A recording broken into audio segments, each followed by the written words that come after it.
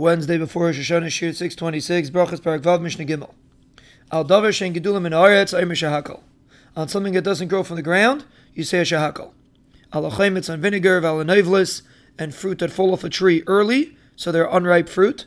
Val goivai, on grasshoppers that are kosher to eat, certain grasshoppers.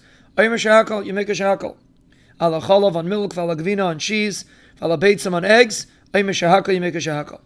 Rabbi Yehuda Aymer kolshum and klalei mavarchim alav.